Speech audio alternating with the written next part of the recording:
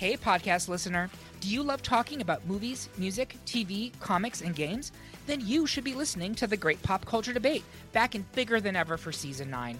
This season, the panelists discuss the best James Bond film, the best Elton John single, the best Nickelodeon original series, the best Batman villain, and so much more. Find the show wherever you listen to podcasts, or head to greatpopculturedebate.com. More than 100 topics are already available. Subscribe today. France, December 1503. A young boy is born to a family of decent means. His father was a notary, someone who verifies and certifies legal documents, and whilst the family had historically been Jewish, they'd converted to Catholicism before he was born. Of course, to follow in the footsteps of his family, the boy went to university at the age of 14. That might sound young, but remember, universities back in the day were very different places. He studies all of the basics: grammar, rhetoric, logic.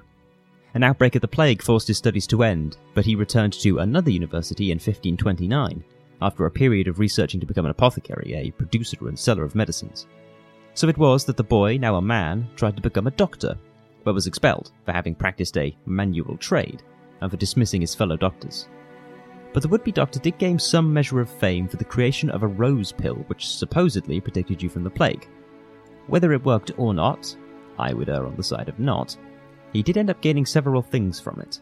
The first of which were connections to Renaissance thinkers in Italy, and the second was a wife, who he met visiting some fellow thinkers in France. She bore him children, but they all died of what we think was another plague outbreak. All of this talk of plague and death must have weighed very heavily on the man, who desperately sought answers for all the suffering he saw around him, all of the uncertainty.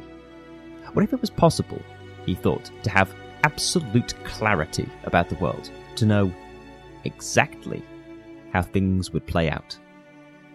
In 1550 he printed an almanac, which strayed from his traditional subject of medicine towards more obscure practices, prophecies, and the reading of the stars to see the shape of things to come, to see events before they happen. It's also here that we get his moniker, Latinized from the first time in the form that we know it today: Nostradamus. His birth name was Michel de Nostradam, but as Nostradamus, his almanac was selling like hotcakes. In particular, people very much liked his predictions. It proved so popular that he resolved to produce at least one new almanac every year. Together, his works contain over 6,000 predictions about the future, as well as 11 annual calendars. These were so that the nobility of the day could mark predictions against them and check their own horoscopes. As his predictions got more and more famous, he got more and more work making bespoke horoscopes for the nobility of Europe, and he started facing more and more backlash. Between writing in a form of code, mixing up the languages he used, and straight up refusing to put dates on some of his predictions, he was able to stay one step ahead of those who called him a fake at best, and a man in league with the devil at worst. A serious accusation back then. His biggest break came when Catherine de' Medici, a member of the supremely powerful Medici dynasty and the wife of the King of France, summoned him to her court for a royal position, and to make predictions for herself and her children. For a while, Nostradamus feared his own execution, but despite one stay of imprisonment for breaking an ordinance, the Inquisition found very little evidence to actually catch him on. Besides, astrology and prophecy weren't strictly heretical depending on your interpretation of the Bible. It was more the use of magic to do so that was heresy. So, in reality, Nostradamus wasn't towing as fine a line as he may have felt he was. In the end, Nostradamus died of edema caused by his terrible gout. Not a very dignified way to go, but he did apparently predict his own death. 1 day in advance. Not that impressive, but it's something, I guess. Anyways, Nostradamus dies in 1566 at the age of 63. Decent innings for a man of the Renaissance. How did he make his predictions, you may ask? Well, it was a complicated task. He claimed to base his predictions on two things: historical precedent and judicial astrology, the study of the motions of heavenly bodies. Now, astrology isn't real science. Astronomy is, but astrology is not. Modern research suggests that a lot of his predictions are either taken from earlier sources, adapted or plagiarized wholesale, but with historical precedents added to give it a more realistic flavour. To his own brief credit, Nostradamus did reject the label prophet in his own lifetime, not wanting to take such a lofty title. One big source he lifted from was a prophetic text called the Mirabilis Liber, an anonymous compilation of various Christian saints' predictions published in 1522. But then why do we still know of him today? Why do we care about Nostradamus? Know his name, some middling physician from the Renaissance who almost sort of got in trouble with the Inquisition a couple of times. Well, because of his predictions. Whilst he himself was pleased with most of his work, particularly his medical research, it's only really his predictions that have survived into the modern day. Most of his predictions surrounded wars, natural disasters, plagues, murders, that kind of thing. All of them went undated, and most were taken, in some form or another, from the Mirabilis Liber. Some are as small as a specific person, others are so large that they span entire countries. Some authors claim that he predicted the Great Fire of London, Napoleon and the French Revolution, World War I, World War II and the rise of fascism, the atomic bombings of Hiroshima and Nagasaki, the Apollo 11 moon landings, the Challenger spaceship disaster, the death of Princess Diana, and 9/11. Wow. Talented guy. Maybe he was a prophet. Or maybe not. You see, there's a trick to this, a turn of a screw that can set everything else into motion. Whilst some would claim they have powers beyond this realm, it's all really just a cunning mummer's dance. Today on Demystified's second season of Human Mysteries, we tackle a big one. People who can claim that they can see the future.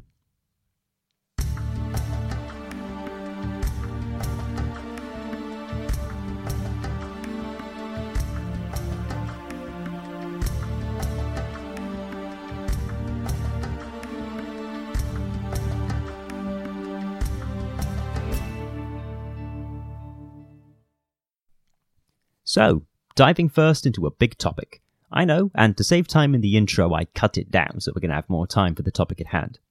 I'm not going to go into much more specific detail about Nostradamus because most or all psychics or millenarians or anyone who says they can see the future use one of a grab bag of a few kinds of tricks to convince people that they really can do so, and we're going to be discussing that as well as some examples of it. And this stuff works. Have you guys ever heard of Y2K? Maybe the Gen Alphas or the younger Gen Zs won't have heard of it, but people in my generation, Generation Z, just the top end of it, millennials and people above that, will remember it as an event where people thought that the world was going to end in the year 2000. People genuinely sold their entire lives to hide in bunkers because they thought that the world was going to end. It didn't. We just got hairstyles that look very, very dated, frosted tips, and new metal. Maybe the world should have ended. But apart from some regrettable trends, the world didn't end. But people did upend their lives because they thought that it would. I tend to take the Penn and Teller approach to this kind of thing. I'll elaborate more on that in our third section, but in general, just so you know my opinion going into this, I find astrologers to at best be a little bit gauche, and at worst to be a form of predator. Like psychics or mediums, they prey on people's insecurities to sell them nothing. The worst part of it is not even just a reassurance that you're selling someone, it's a promise. And people act on promises because of our desire to trust other people.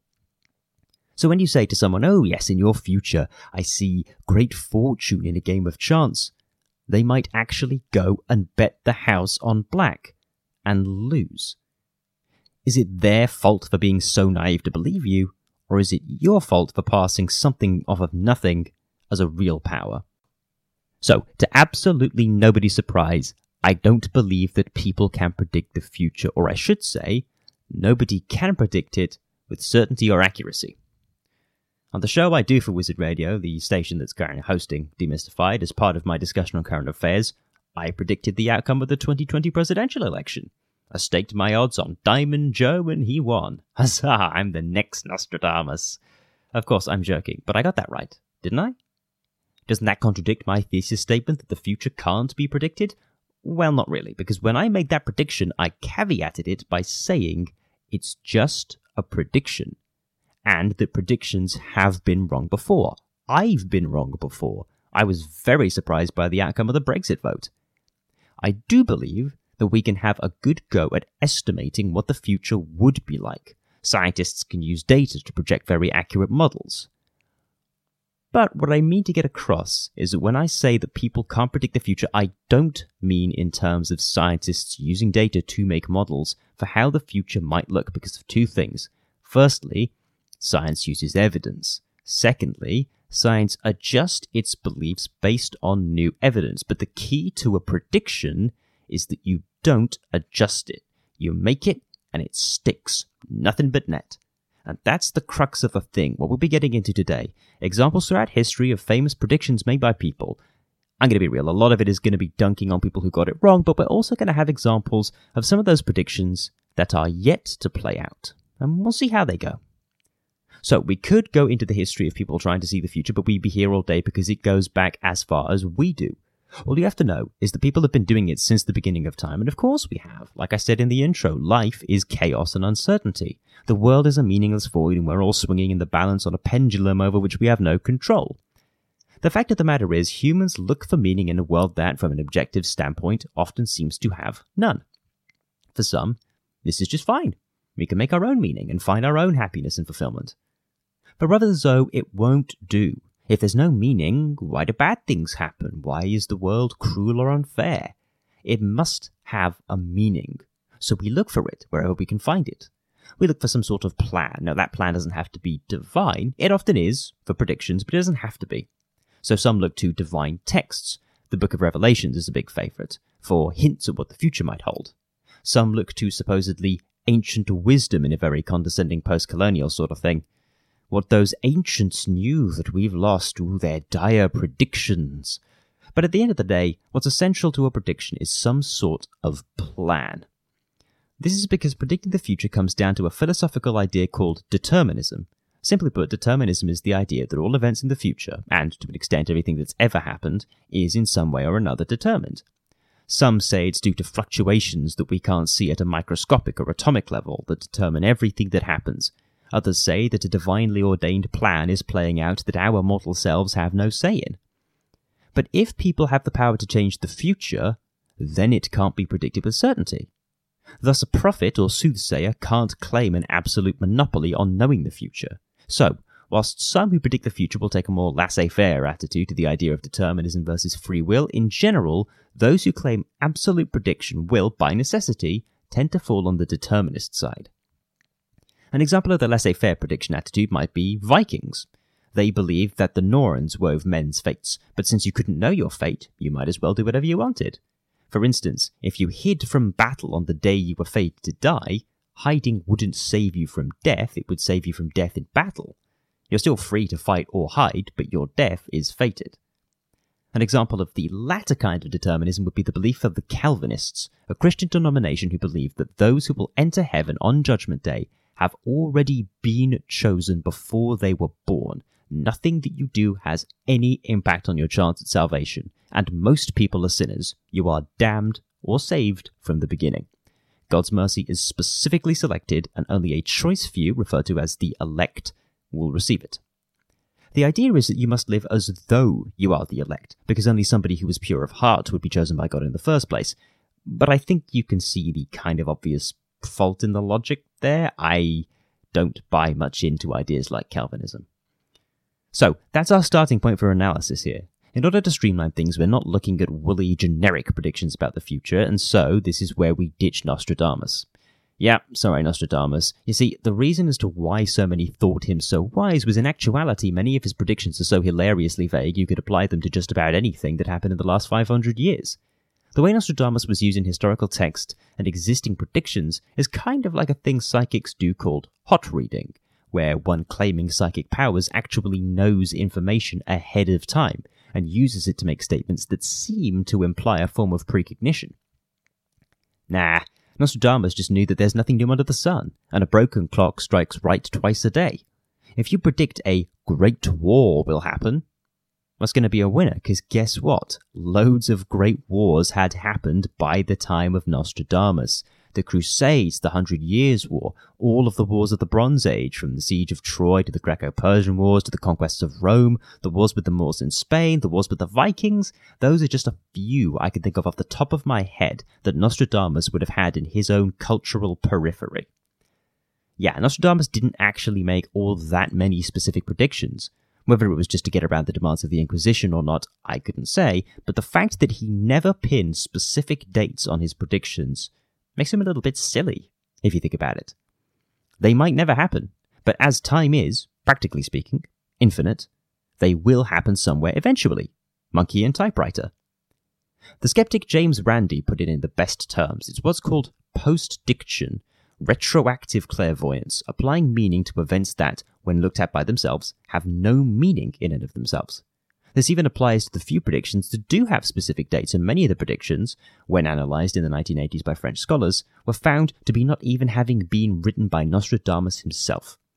Here, I quote Peter Le Messier in his 2010 Nostradamus Bibliomancer, the Man, the Myth, the Truth. Quote, in 1727, in October, the king of Persia shall be captured by those of Egypt.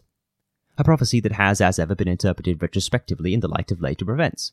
In this case, as though it presaged the known peace treaty between the Ottoman Empire and Persia of that year. Egypt was also an important Ottoman territory at this time. Similarly, Nostradamus' notorious 1999 prophecy at X72, see Nostradamus in Popular Culture, describes no event that commentators have succeeded in identifying either before or since, other than by twisting the words to fit whichever of the many contradictory happenings they claim as hits. End quote. But let's look at some of the bigger predictions commonly attributed to Nostradamus. First off, the biggest one, 9/11. Yep, many people claim that Nostradamus predicted the terrorist attacks that would change the world forever. So, a key thing to know about Nostradamus is his writing is done in what's called quatrains, lines of sets of 4. Here are the ones that pertain to this event, typically chosen. And here I use translations. Quote, 45 degrees, the sky shall burn. To the great new city shall the fire draw nigh. With vehemence the flames shall spread and churn, when with the Normans they conclusions try. Earth-shaking fires from the world's centre roar. Around new city is the earth a-quiver. 2 nobles long shall wage a fruitless war. The nymph of sprigs pour forth a new red river. End quote. A lot to unpack there, for sure. So, some have suggested 45 degrees represents New York, 4047 latitude. Some claim 40.5 is the prediction of Nostradamus, even though, at that time, the decimal point hadn't been used in Europe. Then there's the line about the new city. Clearly New York, right? Well, no. In other predictions of Nostradamus, where he uses the term new city, it gets interpreted as Naples, Napoli, or Neapolis, new city. When the attacks happened in New York wasn't a new city, and when the prediction was made, it hadn't been founded yet. Now, Milton Keynes, founded in 1967 in England, that could be considered a new city to the year 2001, but New York, I don't think, could be. And the line about the Normans? Nobody ever gets to fit that into 9/11. Most scholars consider it instead to be a prophecy expecting that some lineage of Northmen, maybe Normans, maybe Vikings, would invade Italy, as the original Normans had done between the 800s and the 1100s. Then comes a translation quibble. That line about waging a fruitless war. Sounds clever, doesn't it? Could refer to the wars in the Middle East. Would more likely refer to the original translation of that idiom, to make war on the rocks, referring to Naples' proximity to volcanic activity. Neapolis, the new city. So there you have it. Pretty much all of his other so-called predictions follow that pattern. Vague lines that generally reference historical events but keep it vague enough so that you could apply it to any situation. Here's an example. We could apply that quatrain, or set of quatrains, to the burning of Washington, D.C. in the War of 1812. A new city being set aflame, the Normans trying conclusions representing the US invasion of Canada and therefore Quebec and therefore the French and therefore the Normans, the 2 nobles waging fruitless war referring to the peace settlement that resulted in basically no changes. Maybe that sounds tenuous, but that's the point I'm trying to make. So, that does it for Nostradamus. What about the Mayans? We all remember that, don't we? All those people who thought, and that the movie was made about, that the world was going to end in 2012. Wasn't that their prediction? No. So, the basic idea was this. The Mayans, like many Central American civilizations, including the Aztec and the Navajo, believed that the world worked in cycles. There had been previous worlds, and there would be future ones, with each one starting and ending. The Aztecs particularly believed that this was the 5th world, with 4 prior worlds ending because no god could adequately fulfill the role of the sun god, and their squabbling destroyed the prior 4 worlds. This world was the last one, they thought, hence the need for human sacrifice to stop the sun from dying and thus the whole world ending forever. The Hopi, on the other hand, believed that we were in the fourth world, and on the cusp of the fifth world. The Navajo thought that this world was the fifth, but there were also other worlds alongside ours.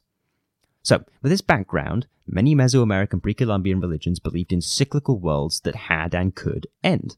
The Mayan calendar works in cycles as well, the longest of which was called an Alauntun, worth about 63 million solar years in their long count calendar, but the focus was on a unit called the Baktun, worth about 394 years.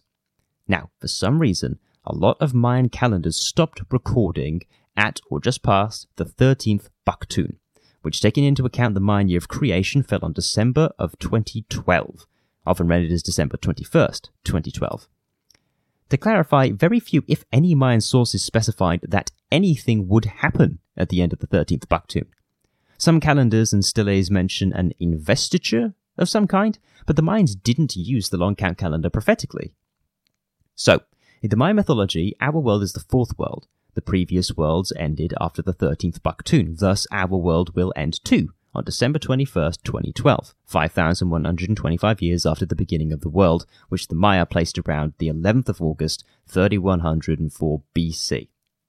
But as you can probably tell, the world didn't end, so what happened? Well, misunderstanding and a lack of cultural context. Basically, it's a lack of the understanding of how the Maya viewed the world. Many thought, because their world had ended and was predicted to end so many times, that they would be abreast of the potential of another ending of the world. But that's the wrong way to look at it. Journalist Eric Vance paraphrased archaeologist William Saturno in National Geographic as saying, quote, "The ancient Maya predicted that the world would continue. That 7,000 years from now, things would be exactly like this. We keep looking for endings. The Maya were looking for a guarantee that nothing would change. It's an entirely different mindset." End quote. Yes, the Maya thought that the world could end, but they were counting on it not to end. Just because the previous world had ended after the 13th Baktun, there's no reason that this one would. So the end of the calendar didn't mark the end of the world. Oftentimes, they just mark when they stopped making the calendars. We've specifically talked in previous episodes on this show about the supposed collapse of the Maya, and whilst the Maya live and breathe today, they've long since stopped using the long count calendar. So, no doubt that we don't have any new Baktuns to measure. So Nostradamus is a bust and 2012 is a bust. Next up, millenarianism, the belief that the number 1000 or derivatives therein is sacred and thus predictive of the ending of the world. It underpinned beliefs in the end of the world around the year 1000 AD, and whilst reports of riots in the streets were not as substantiated historically, there is evidence that some, including potentially even Pope Sylvester II himself, thought that the year 1000 would bring Judgment Day. The astute among you will remember Y2K, the belief that, due either to numerical errors on computers or Christian theology, that the world would end on January 1st, 2000. That didn't happen. A lot of people looked very silly. But religious theology is tricky to get right. The Hermetic Order of the Golden Dawn, who I think we've talked about before, predicted that the world would end in 2010. 10 years ago. I remember 2010. I was just starting high school. Rasputin, shout out to my demystified bonus listeners, thought that 2013 would mark the end of the world. That was the year Frozen came out, so I'm betting plenty of parents wished that the world had ended that year as well. Harold Camping was a Christian theologist who had the distinction of getting it wrong not once, but twice. First, he said the world would end on May 21st, 2011, but then he changed it, after the fact of course, to October 21st, 2011. After that, his ministry had serious words with him and he retired to do more scriptural study. He left a lot of people high and dry, including one poor old man who was humiliated on the news as he confidently awaited the end of the world at noon, and was left at 5 minutes past noon, dumbfounded, surrounded by people mocking him and a news anchor asking him what happened, with almost no money in his bank account. He had donated it all to Harold Camping's ministry. That, I hope you can see, is why it makes me so mad when people claim completely that they can predict the future. Sure, it may seem harmless enough, but it's all well and fine for some middle-aged, middle-class Bible study mum to have her guesses at Christian numerology or some fat cat televangelist to sit in his private jet making predictions, but real and vulnerable people suffer when they get duped. And I will put my atheistic foot down and say it is duping them. You can believe whatever you like about the supernatural or the metaphysical in your own time, but the minute you ask for someone else's money to make things happen, you're not preaching, you're selling. And when you sell, you're accountable for the product you sell.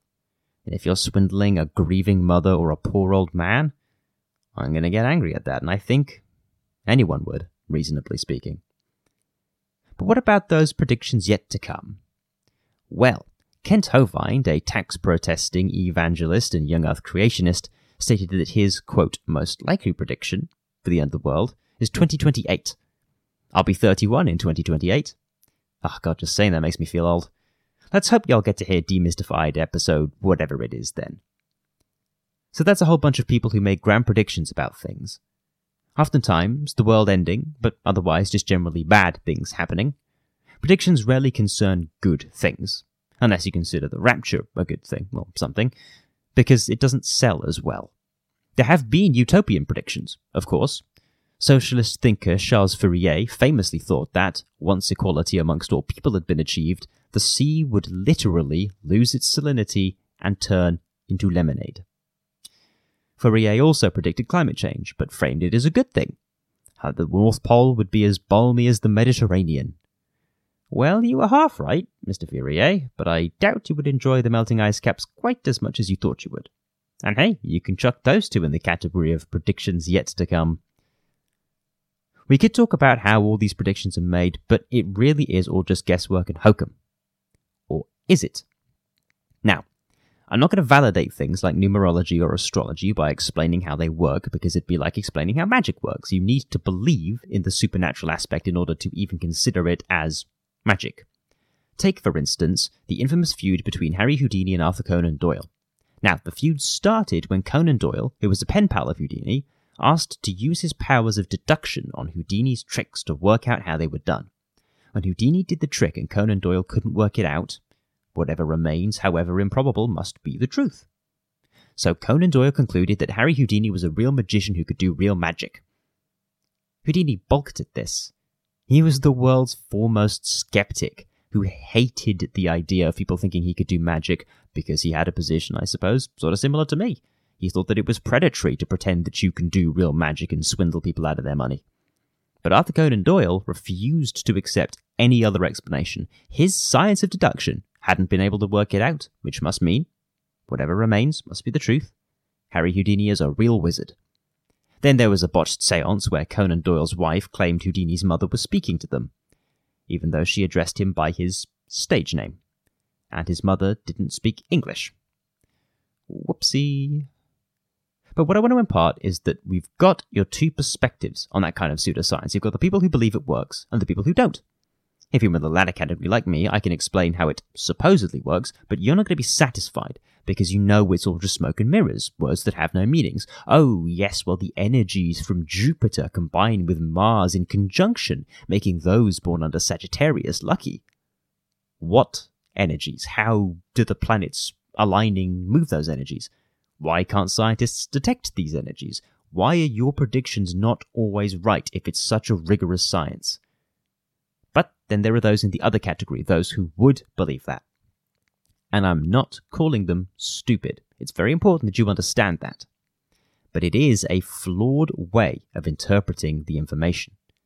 Conan Doyle, having used his science of deduction to actually solve real crimes, yes, he did do that, had unlimited faith in it.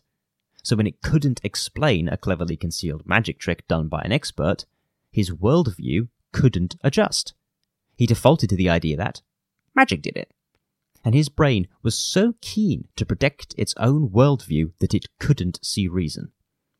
So when we discuss the methodology of these predictions, it's not worth looking at magic or numerology or astrology or Mayan calendars or the Book of Revelations, because you can use anything to make a prediction. Now, what's worth discussing is that those techniques that people use, it's particularly prized among those who write horoscopes, the technique of making predictions vague but believable. Now, From a psychological point of view, double-blind testing was done and determined that using a horoscope is as accurate a way to predict someone's traits or personality as randomly guessing. From as scientific a point of view as possible, stars are just luminous balls of gas that are compressed under their own gravity and conduct nuclear fusion. None of this shows in any way how horoscopes could predict anything. If anything, it shows that they can't. Yet people write horoscopes and people read them, and some people believe them. They use their lucky numbers to pick lottery tickets. They buy tacky birthstones to bring good energy. So whilst we can talk of houses or angels or the zodiac or the planes or the spheres, the science shows that none of that matters. You may as well just do it randomly. So why do the predictions look so right sometimes?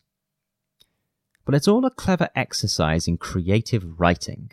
So let's use the example of cold reading. We mentioned hot reading earlier. Cold reading is mainly used by psychics, but for our examples of horoscopes, it does kind of work in a general sense.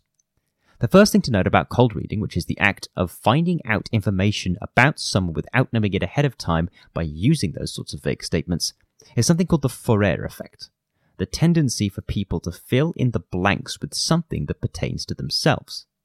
Also called the Barnum effect, after American showman P.T. Barnum, a Barnum statement is one that seems specific, but is actually extremely general. In a psychic reading, the medium can even bully a subject into agreeing with a Barnum statement by just repeating it over and over and over again, thereby convincing the subject that they are repressing the idea. Examples of Barnum statements include things like this. You're insecure sometimes, especially around new people. You had an accident as a child involving fire. You had an accident as a child involving water. You had a father figure who had some chest problems. You had a mother figure. There was a blackness in their body, a cancer. Called shotgunning, the repeated asking of these vague questions or statements can elicit responses due to the Fourier effect. If you think a crowd of people at a televised psychic reading, and they're saying, I've got a J name with a pain in his chest, a man with a J name and a pain in his chest, the odds of any male friend, relative, or co-worker with a name beginning with J, John, James, and Jack are three of the most common names in the entire world, having a chest pain, as older men can be prone to heart problems. When you combine all of those factors together and you take into account a crowd of people, for instance, at a psychic reading or buying horoscopes in a newspaper, the odds of those things lining up are very likely. Same with the woman who had the blackness in her body. Many women suffer breast cancer. The accidents involving fire and water, I had both as a kid. One time I was burnt on my leg in a quad biking accident, and another time a family friend accidentally drove into an overflooded river whilst trying to ford it on an off-roading trip. Both times I was fine.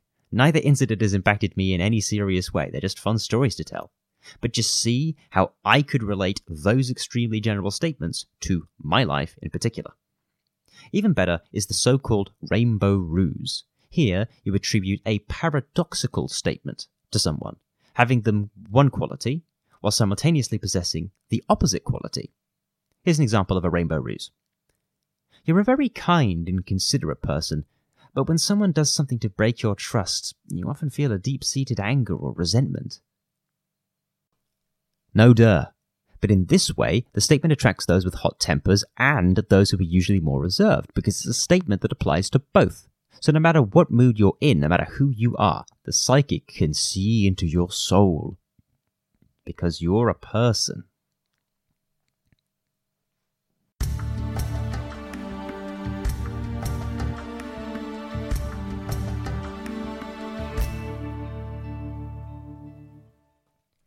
So in this episode, we've covered a bunch of topics. People who try to predict the future, those who try and scam people by saying that they can read their futures or see their pasts. At the end of the day, it all falls under one umbrella type of con game.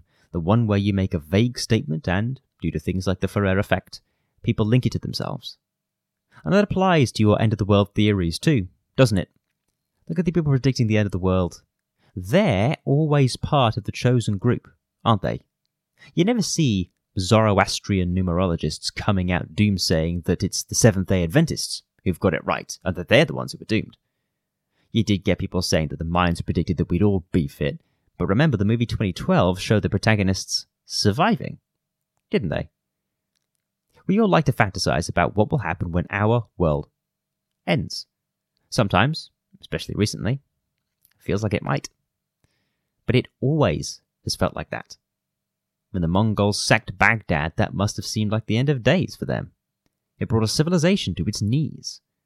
When the Black Plague killed a third of the population of Europe, 1 in 3 people, many at the time thought that it was the end of the world. And in particular, with the example of the Europeans arriving in Australia, the Aborigines, who had never seen these strange people before, with a language they didn't understand, impossibly advanced weapons and diseases to which they had no immunity, they must have seemed like conquerors from another world. And that specific colonization inspired the staunch anti-imperialist H.G. Wells to write The War of the Worlds, one of the most famous science fiction books of all time and a personal favourite of mine, where the British are invaded by Martians. Bows and arrows against the lightning. My point is, at every major juncture in history, there has been a crowd who have decided, the game's up. Cash in the chips, boys. It's all over. The world's ending. But then the sun rises and the world keeps turning and the new day dawns and we're all still here. You can't predict the future.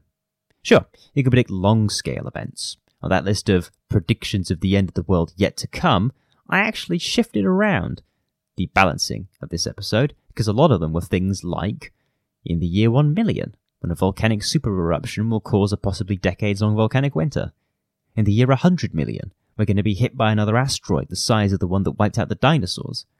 Between the years 1 and 5 billion, the sun will turn into a red giant and swallow the Earth. And after that, we don't really know. Some people think that 22 billion years from now, the universe will collapse in on itself and explode out again. Others think that we're just going to keep going. Until at 10 to the power of 100 years from now, that's 10 times itself 100 times. A million is 10 to the power of 6, a reference. In that year, the world will run out of energy. The heat death of the universe. Everything goes cold and dark forever. But that's super long term, and those endgame predictions we don't know will happen. It's speculation. It's based on evidence and data and modelling, for definite. But it is speculation, because we could be hit by a gamma ray or an asteroid tomorrow, be wiped out to a man and his dog. So we don't know. And there's no way to know. Since time immemorial, mankind has tried to control what we can't. The weather, the seasons, the earth, the seas, animals, other people. But most of all, time. We make calendars, we make predictions to tell ourselves that someday things will all add up. We'll get a satisfying conclusion to our story. It all goes back to that thing that I've mentioned many times on this podcast. People like narrative. They like stories. And there ain't no stories except the ones we make and tell ourselves. But that's how the Ferrer effect gets you. You hear the story and you clamour to make yourself the protagonist, even when the story's not a nice one. That's why a lot of people believe in being haunted by ghosts, or being cursed, or being destined for something bad, even though that's not healthy and can make you very miserable. They would rather be the protagonist in a horror story than one of 7 billion characters in a show that doesn't exist. Somehow, it's easier to deal with. It's like how the TV show adaptation of Game of Thrones ran into that problem of how in real life characters don't get satisfying ends to their stories. The real world doesn't run on a narrative and you can't predict it. After 4 or 5 seasons, there's no narrative tension because anything can happen. There's no consistency, no rules. Why care about any of the characters or anything on the show when, really, anything could happen?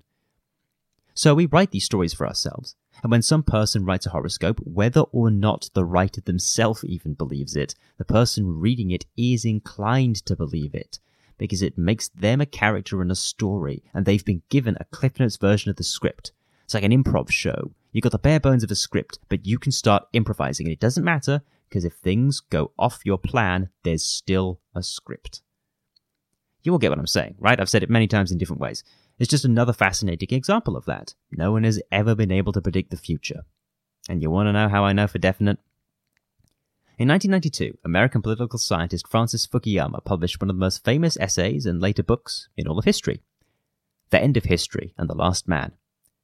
In it, He argued that when the Soviet Union collapsed, the West had won the ideological war, and that over time all countries would become Western-style liberal democracies, and that the liberal democracy was the final form of human civilization. Communists disagree. Even after the failure of the Soviet Union, or China, or Vietnam, or Cambodia, or Laos, or Angola, or Cuba, or Nicaragua to spark a global revolution, they still believe that a global revolution will come and bring about a stateless society, no countries, no classes. Religious fundamentalists disagree. Governments don't matter when the end of days is going to happen. Authoritarians disagree. Liberal democracy is a Western invention, they say. We have no need for human rights. Fukuyama, despite his predictions not coming to pass yet, still believes that he is right, just that it's taking longer than he expected. So what can we make of that example? Well, maybe Fukuyama is right, but at this point it's taking so long that even if it did happen tomorrow, if every autocracy in the world collapsed and we all unite under the banner of a global, united or separate band of liberal democracies, we'd still say he didn't get it exactly right. When he was writing in 1992, the Soviet Union, the existential enemy of democracy and freedom, had collapsed. The Eastern Bloc was liberalizing. China was reforming and opening, so they thought. It really did seem like that was going to happen. And then it didn't. So what's the lesson for the day? Well, don't put all your chips on Black 35. You can make predictions about the future. Indeed, planning your life relies on it to an extent. But don't bet the house on one specific prediction, because nobody who ever made a habit of that ever turned up a winner. And please, whatever you do, don't scam people using basic trickery to exploit their human nature to make a quick buck. Tim Minchin said it best at Side of the Argument, the famous Australian comedian, singer-songwriter. Remember that story of the old man who gave all his money to the End of the World Church only to be left high and dry because they spent all of his money on bumper stickers and the world didn't end? What about mediums who charge a pretty penny for readings with grieving families who just want to know if grandma made it?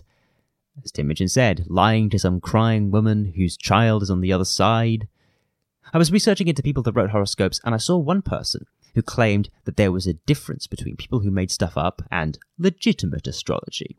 And they said that they'd written personal horoscopes for a nominal fee for individual customers. That doesn't sound suspicious at all. So if you want to break out the tarot cards and have some fun, go for it. Be my guest. Knock yourself out. Like I always say, I'm not going to challenge anyone's opinion on the metaphysical, because I also don't know. But the moment you ask someone for that fee, for that money to read their stars for them, that's when I have the problem. Because again, it can start innocent, but it can easily spiral into manipulating people's most base instincts and unconscious mental tendencies for personal gain, which in my opinion is not a very morally sound thing to play a trade at. But with that personal thesis statement, we close the book, for now at least, on those who have claimed to predict the future. Join us next time for the season finale of Demystified Season 2, Human Mysteries.